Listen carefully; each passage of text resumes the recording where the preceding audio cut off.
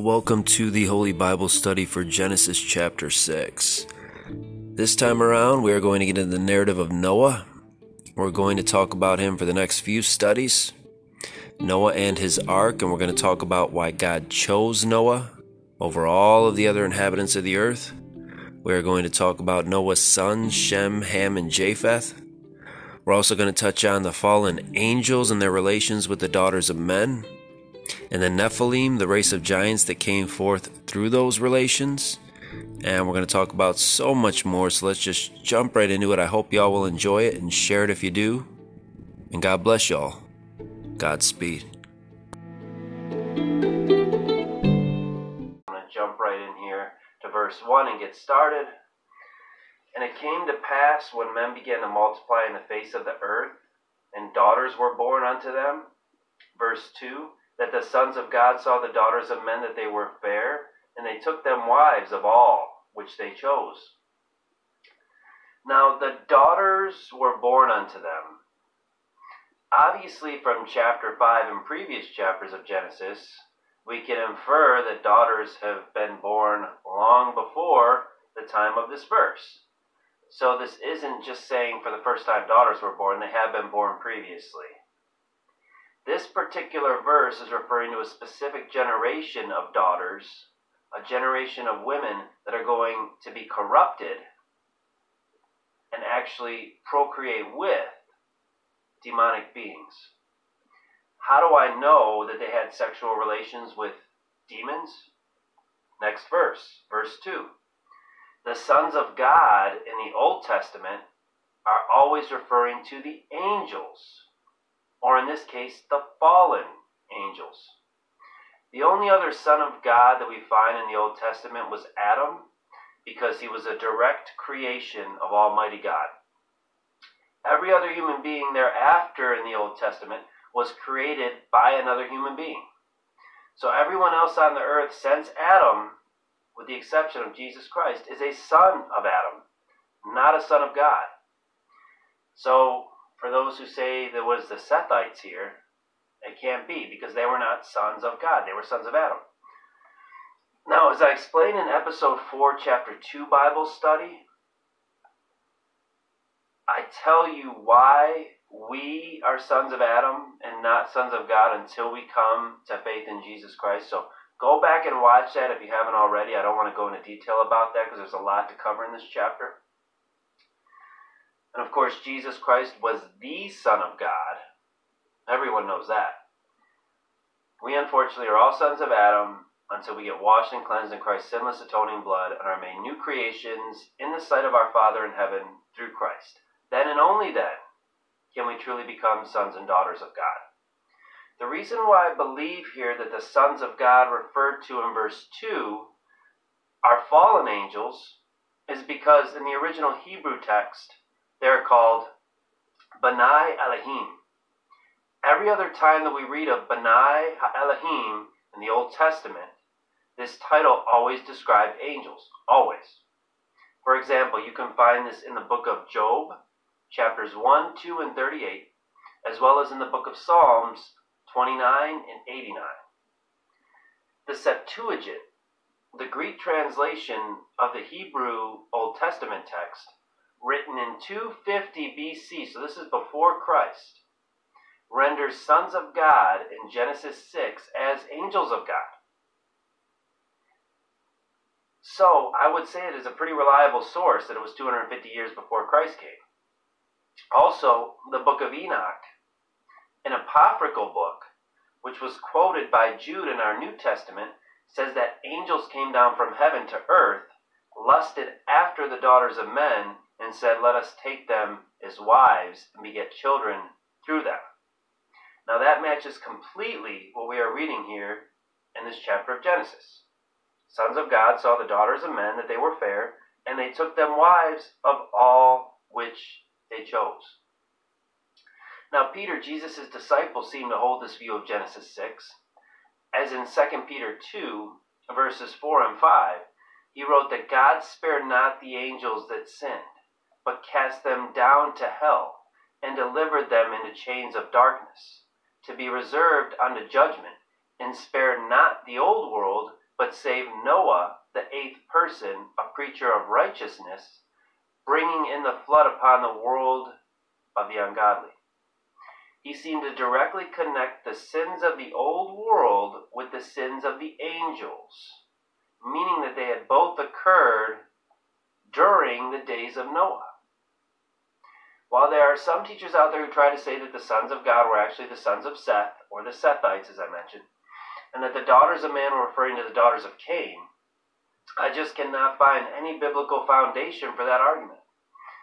The sons of God being fallen angels view is backed up by so many biblical sources. The Sethite argument is actually destroyed by other biblical sources. Why would the unnatural breed of beings known as the Nephilim, or giants, be produced through the relations of Sethites and Cainites? It doesn't make any sense. They would have regular human children just like the other sons of Seth and Cain had had up until that point of chapter 6. And I really like how Chuck Missler put it. The children of the sons of Seth and the daughters of Cain may have been immoral little monsters, but they were not literal monsters like those that we read about who were produced here in Genesis 6, the Nephilim, the giants we're going to read about. The Nephilim are a new breed of beings altogether. They were obviously produced through a new and unnatural union, and that would give credence to the fallen angels having sexual relations with the daughters of men. Now let's read verse 3. And the Lord said, My spirit shall not always strive with man, for that he also is flesh, yet his days shall be 120 years. Now because of man's sinful nature, which we read is growing rapidly worse in this chapter, the Lord sets a time limit for the lifespan of man. He says that the years of men that are born henceforth, going forward, post-flood, would be 120 years. If you remember from the previous Genesis study, they were all living for nearly 1,000 years. Now, we read here that his spirit would not always strive with man.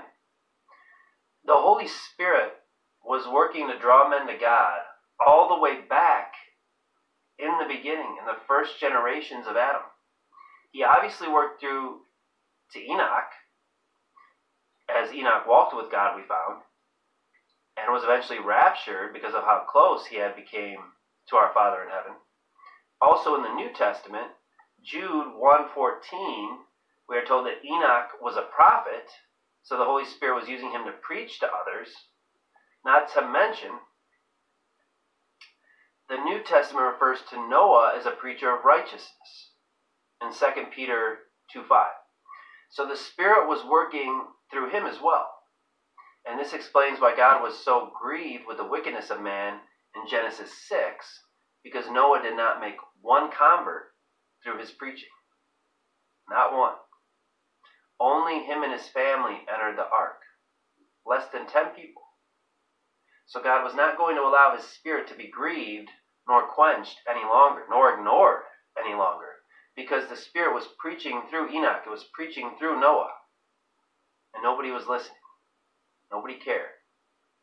And you're going to hear me talk a lot about the days of Noah in this chapter, because it was a prophecy of Jesus. Jesus said, as the days of Noah were, so shall the coming of the Son of Man be. Meaning, the latter days leading up to the rapture of the faithful are going to be just like it was in the days of Noah. And people say, oh, it just meant that they were eating and drinking and making merry. Now, you can use that in saying that none of them were really paying attention to the prophecies. They weren't paying attention to God. You know, since our fathers fell asleep, all things continue as they were, yada, yada, yada. But I believe the days of Noah here refer to specific sins and wickedness that were going on in the days of Noah, as we're going to find going forward. But here, like in our generation, I'm preaching primarily to a generation that's not listening, that doesn't want to hear. They say, oh, my body, my choice. I don't want to hear about what God says about abortion. Oh, love is love. I don't want to hear what God says about homosexuality. There's other ways to heaven, blah, blah, blah. We don't want to hear that just Jesus is the only way. So today's teenagers and even a lot of adults just don't want to hear the Word of God. And when they do hear it, they don't want to believe it, because then it would make them acknowledge that they're sinners and that they have to turn to a Savior. And they don't want to. They want to keep in their sinful ways. Because the world says it's cool. The world says it's fun. And, God forbid they choose God over cool and fun. So that to me signifies, as it was in the days of Noah, so too it is also in our day.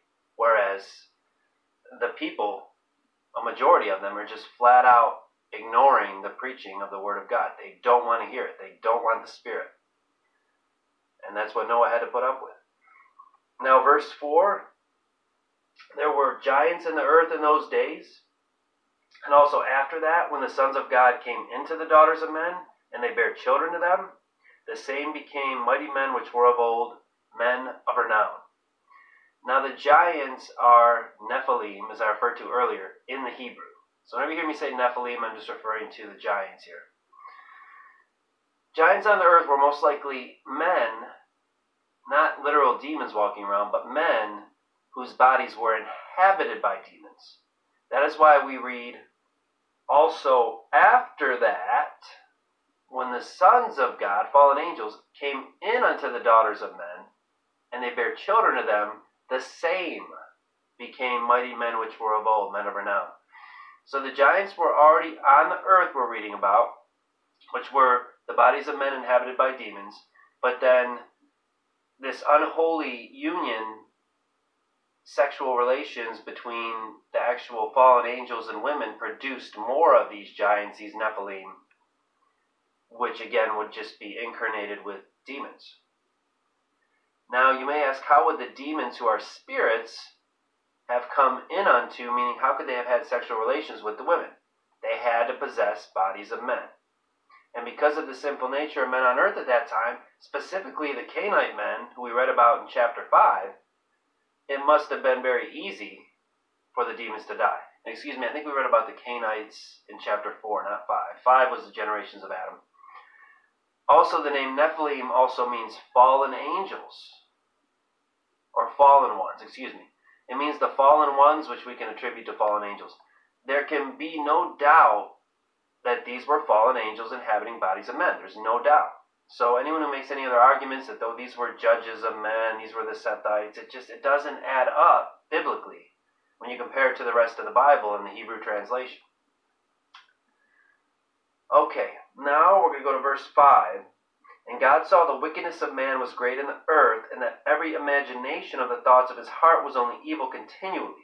And it repented the Lord that he had made man on the earth, and it grieved him at his heart.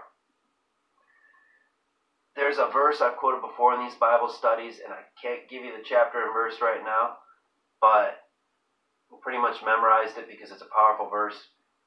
It says, God's eyes go to and fro throughout the whole earth, seeing if anyone understands, if anyone seeketh after him. It's a powerful verse. He's watching daily. He's watching nightly. Who is searching for me? Who is praying to me? Who is reading my word? Who is following me? He's looking. And unfortunately, much like our day, in Noah's day, he was looking around and he saw wickedness of man was great. Every imagination of the thoughts of his heart was only evil. So their hearts were not seeking after God. As I said, they were ignoring Noah's preaching. They were living by the lusts of their own heart. Whether that been lust and temptation of the flesh, premarital sex, same sex, such as we're going to read about going forward with Lot in the days of Lot, homosexuality. And they were probably aborting their babies and sacrificing them unto the false gods, like we find later on in the book. And they were also probably worshiping false gods that were out there. Since they were inhabited by demons, they were probably worshiping Satan, many of them. And they were raping, and they were pillaging, and they were murdering. They were a godless race of people at this time. Now, not so much the race of Seth, but we only read primarily in Genesis chapter 5 of that righteous line through which Jesus Christ would descend from. So we only get 10 names. And it says they had sons and daughters, they had sons and daughters, they had sons and daughters. So we know that Seth and that Methuselah and Lamech and Enos and all the rest, they had more sons and daughters, but notice their sons and daughters weren't mentioned by name. So it can also be taken from that possibly not only the sons of Cain, but the sons of Seth, a lot of them turned their backs on God. And a lot of them were doing all these ungodly things. Because unfortunately, only Noah and his family got saved from this mess on the earth. They were the only ones that God said, this is the only family who I see. And it wasn't even so much the family, it was just Noah, but they're the only ones who have found grace in my sight, because everyone else is just so wicked. Every thought. Notice God says, every imagination of the thoughts of his heart was only evil, continually. So, they weren't on the fence. They weren't serving God sometimes and then doing evil, sinful, wicked things at other times, like people do in our day and age. They were over here to the left. They were evil, sin, wickedness continually. There was no good in them. They were just doing wickedness continually. So if you go forward in the book of Exodus and God gives his laws, guarantee this generation on the earth in Noah's day was breaking every single one continually. How much do you think that grieved God? And that's why we read that it repented the Lord that he had made man on the earth, and it grieved him at his heart. He's like, man, I just made this creation in my own image, this people, this creation that I can love, and they can love me back. And what happened? Satan got a hold of them, and now they are all running around like hellions. They're all running around doing things that grieve me, things that I cannot look at. Because the Holy Bible says later on, God cannot look upon sin. That's why we need to come through Jesus Christ, because otherwise he won't see us, he won't hear us, because we're covered in sin. He cannot be in the presence of sin. And at this time, his eyes, he couldn't take it. Everywhere he looked, sin, evil, wickedness, everywhere. So the word repented here doesn't mean God repented. The word repented here in the Hebrew means sorry. So it really says, and the Lord was sorry that he had made man on the earth. He couldn't believe what they had become. It was a shame to him what his beautiful, perfect creation had become once it got defiled through sin. Alright, and the Lord said, I will destroy man whom I have created from the face of the earth, both man and beast and the creeping thing and the fowls of the air, for it repenteth me that I have made them. Again, for I am sorry that I have made them. Now you get a lot of people these days who don't read the Holy Bible, who don't study the Holy Bible, these secular, college professors or college kids who will say, well, I don't believe in your God because he was evil, he flooded the earth, he killed everybody, and then, he murdered all the Egyptian babies and this and that. So they don't read the story. They don't realize why certain things had to happen. They just pick out little things out of context and say, your God's a bad God, he's a mean God. I just told you what men were like on the earth. Now, to all these college kids and liberal professors who ask, how can you believe in that God when he wiped out the entire earth, millions of people with a flood? I just told you what the people were like. So would you like your neighbor to be a rapist? Would you like your neighbor to be a pedophile if you have kids? Would you like your neighbor to be a thief? Back then, I'm sure they didn't have really strong locks on their doors. Would you like your neighbor to be an adulterer who would come in and sleep with your wife when you're not home? Would you like your neighbor to be a murderer? You couldn't even let your kids play out in the backyard because your neighbor may come over and slam. That's the type of people that were on the earth at this time. Sin, wickedness, evil, continually. Everything we call evil and wickedness and sin today, that's what they were. So if you're fine with a world like that, if you would have been happy with your family living in a world like that, then maybe you don't need to know my God, who is a just, faithful, gracious, holy, loving, perfect God, who can't deal with any of that stuff. He hates that stuff. Hates it. Hates evil. That's why there's another verse in the Bible who says, you who love the Lord hate evil.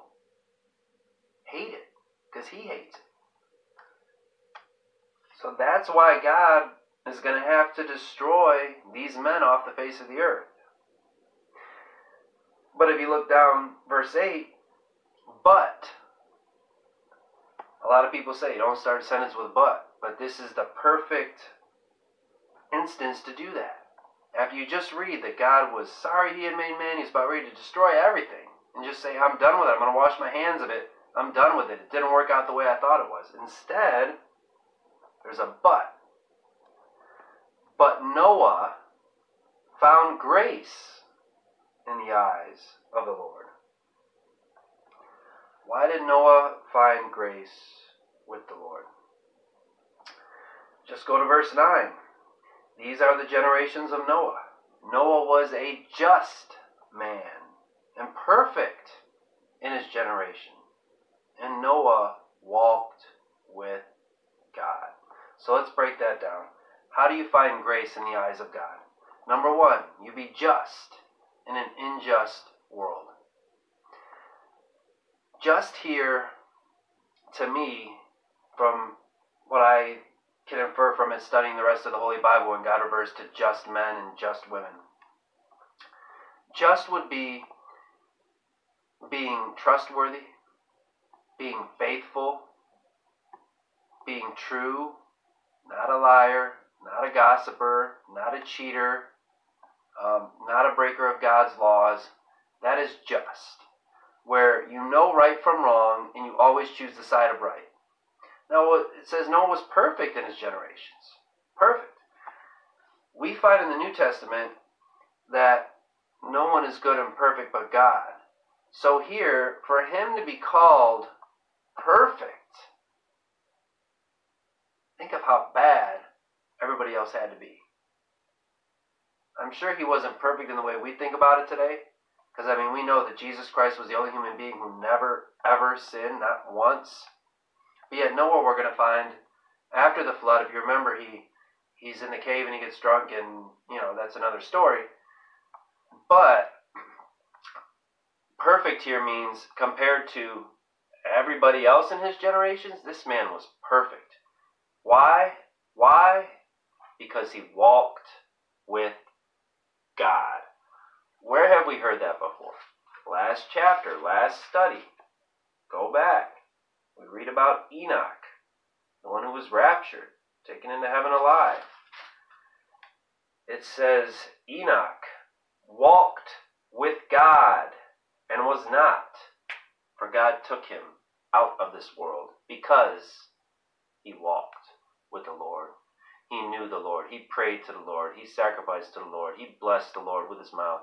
In everything that he did, with the work of his hands, he loved God with all his being.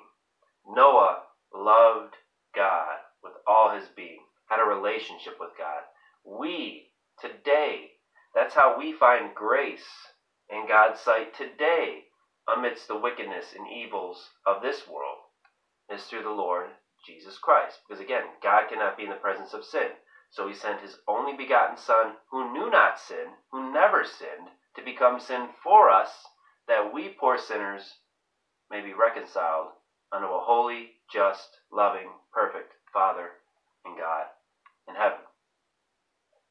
So we can walk with God and have a relationship with God and commune with God, just like Adam did, just like Enoch did, just like Abel did, just like Noah did, just like Moses will, just like Abraham, Isaac, Jacob, Israel, David, you name it. We can have a same relationship with God that they had through Jesus Christ. Because when we get washed and cleansed in his blood, God forgives our every sin and iniquity, and he doesn't look upon our sins anymore. He only looks upon us washed and cleansed in the blood of Jesus, which maketh us pure and white and holy and perfect in his sight.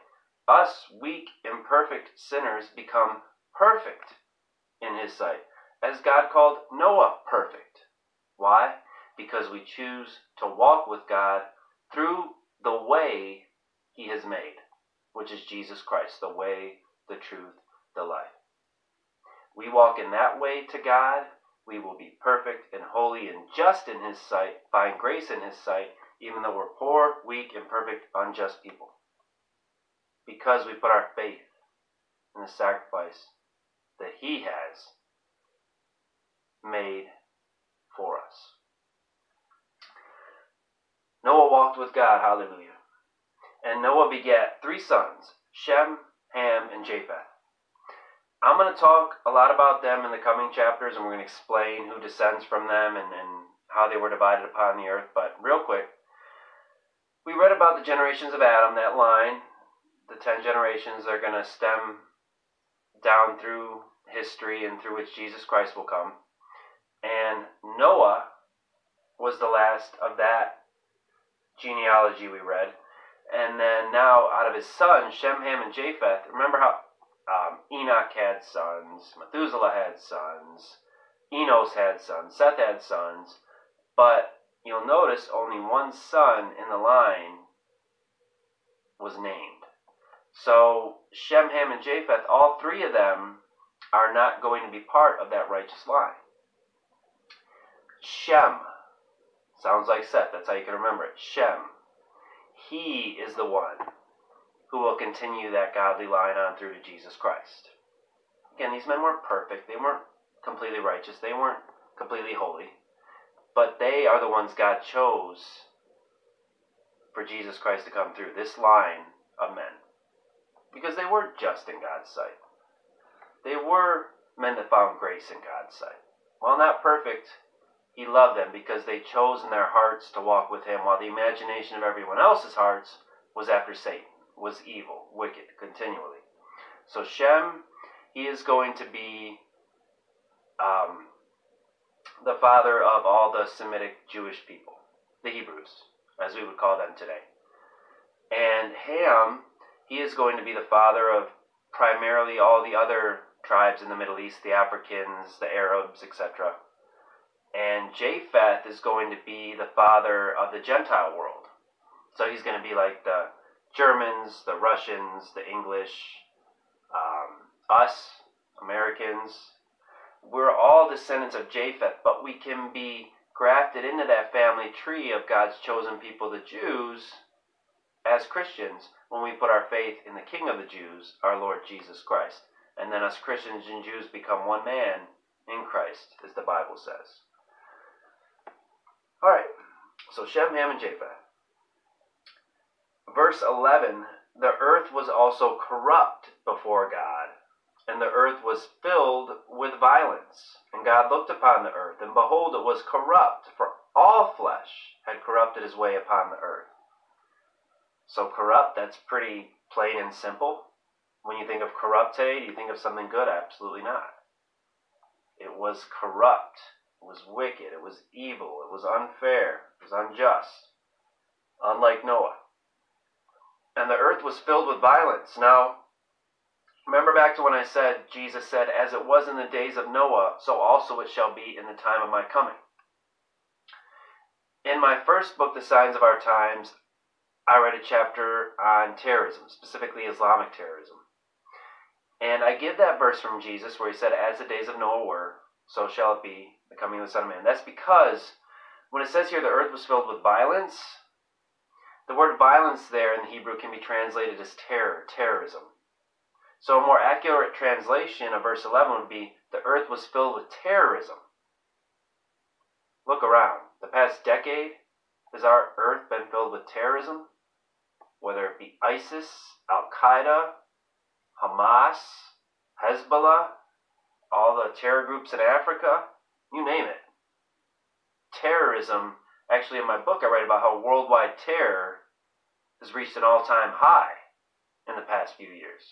So, yeah, it's like the days of Noah. Terrorism just was filling the earth.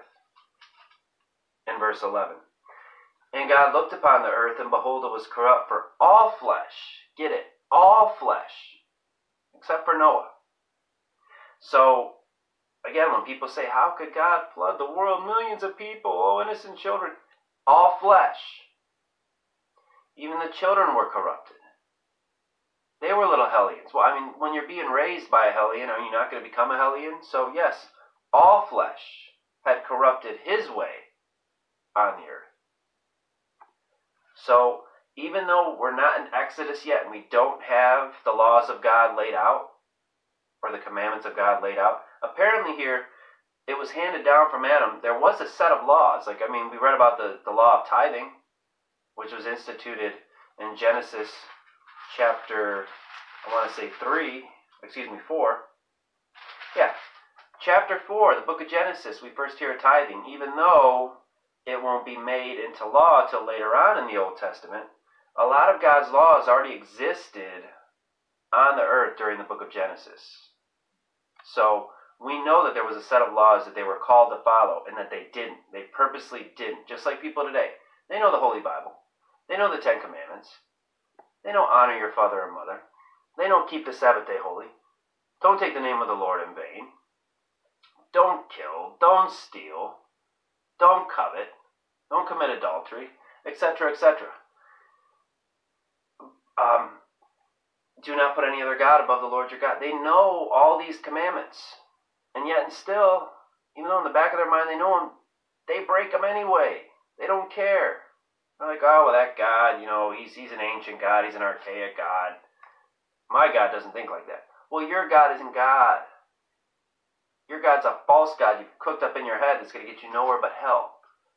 So if you truly want to get to heaven someday, you need to change your thinking tonight.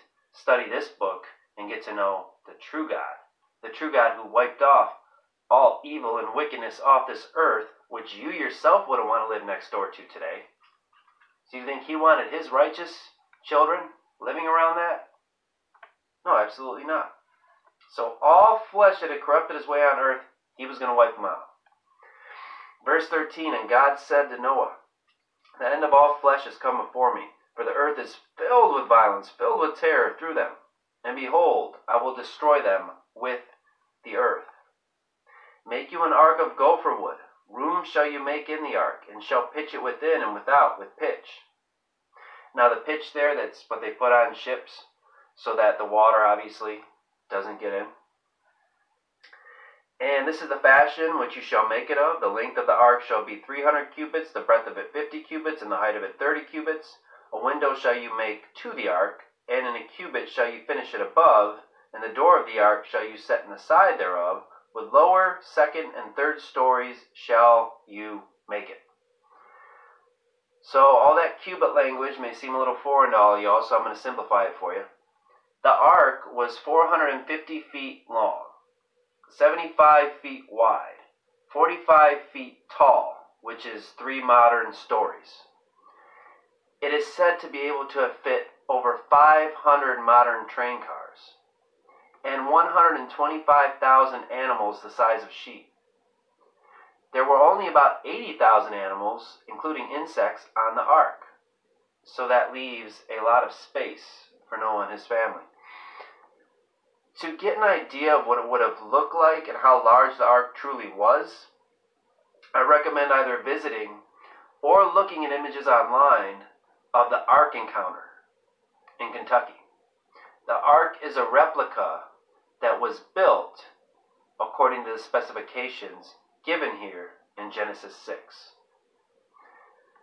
So definitely check that out if you can.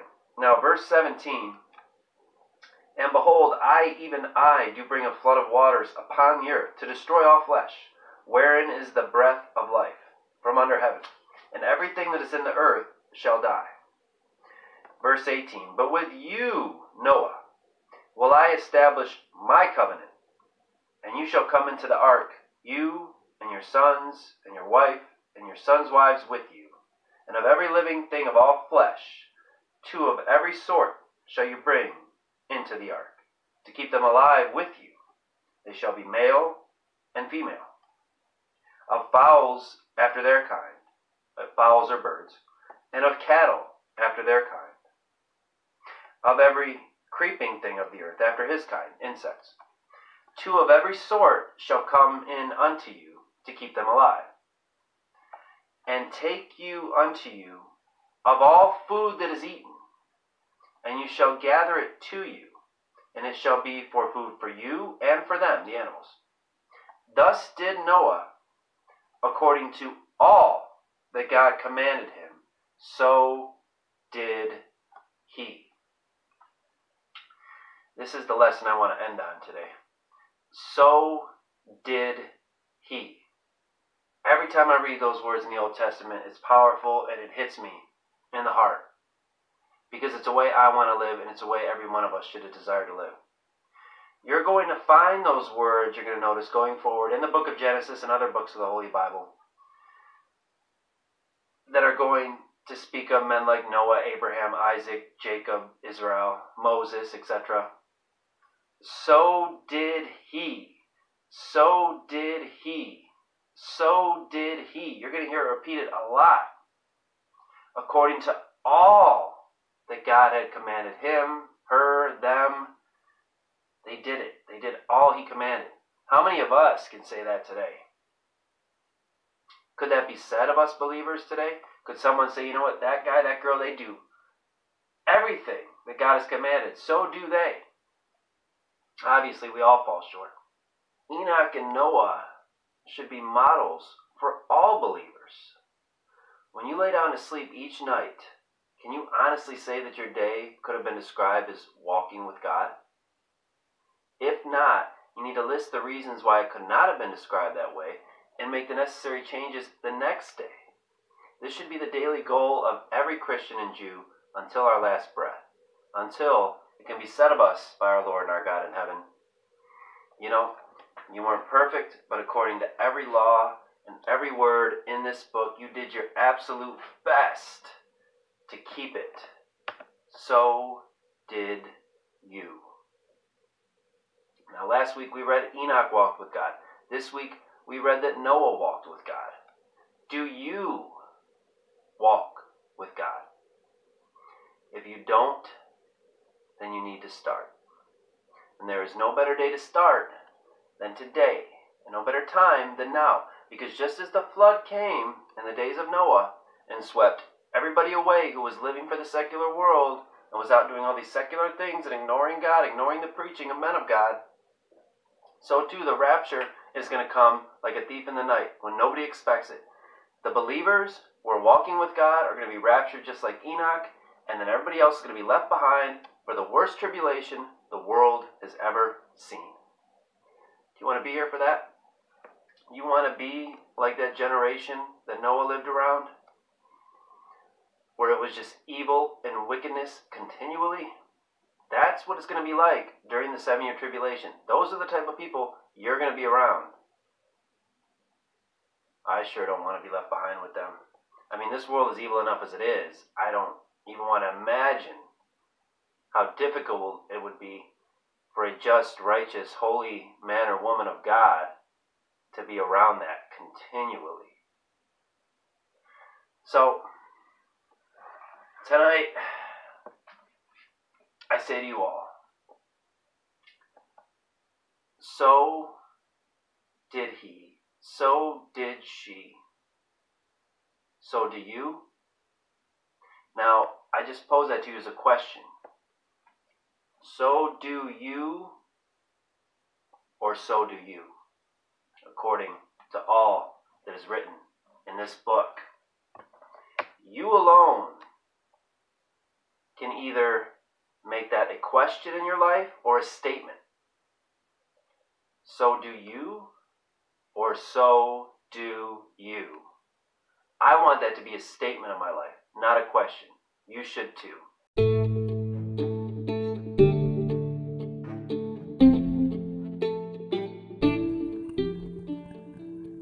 That will do it for the Genesis chapter 6 study. Next time in Genesis chapter 7, we are going to continue in the narrative of Noah.